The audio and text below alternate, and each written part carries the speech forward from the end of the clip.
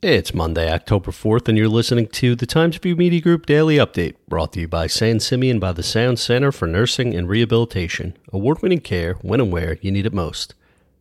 Riverhead Town isn't the only local municipality seeking a New York State Downtown Revitalization Initiative grant, which this year can provide up to $20 million. The town's neighbors to the south are seeking the same grant in hopes of sprucing up the much-maligned hamlet of Riverside, which shares a school district and a zip code with Riverhead, but is part of Southampton Town. The Downtown Revitalization Initiative is intended for communities that are ripe for development to transform them into a vibrant community where tomorrow's workforce will want to live and work.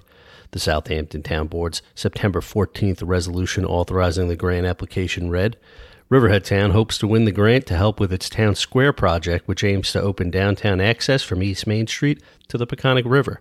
The Riverhead Town Board approved its resolution August 17th. Peconic Landing plans to expand its medical services with a new Center for Well-Being, expected to open in April 2022. The center, established in partnership with Stony Brook Medicine, will bring in more specialty care physicians to the East End. Many plan to hold office hours for the community at large, according to a press release. The expansion will double the exam rooms at Peconic Landing's existing wellness office, which currently offers 3 exam rooms and access to internal medicine, cardiology, and podiatry.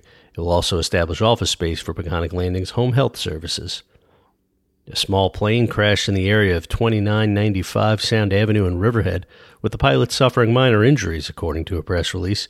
Upon police arrival, a small private aircraft was found flipped over with the pilot sustaining minor injuries. The pilot was making a planned landing on the private airstrip when the plane flipped during its landing. FAA and NTSB were notified. The pilot was transported to Peconic Bay Medical Center by Riverhead Town Ambulance for minor injuries. Firefighters from the Southold, Greenport, and Cutchogue Fire Departments responded to a fire reported Friday night inside a unit at Founders Village in Southold. The fire appeared to be contained to a unit on the south side of the entrance to the senior community on Youngs Avenue. There were no immediate reports of injuries.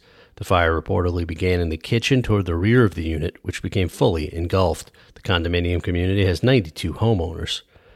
Showers are likely throughout the day today with a high temperature of about 71 degrees, according to the National Weather Service. The low tonight will be around 60. I'm Grant Parpan, and that's our update for Monday. Check back for more news throughout the day. Once again, today's report was brought to you by San Simeon by the Sound Center for Nursing and Rehabilitation. Award-winning care when and where you need it most.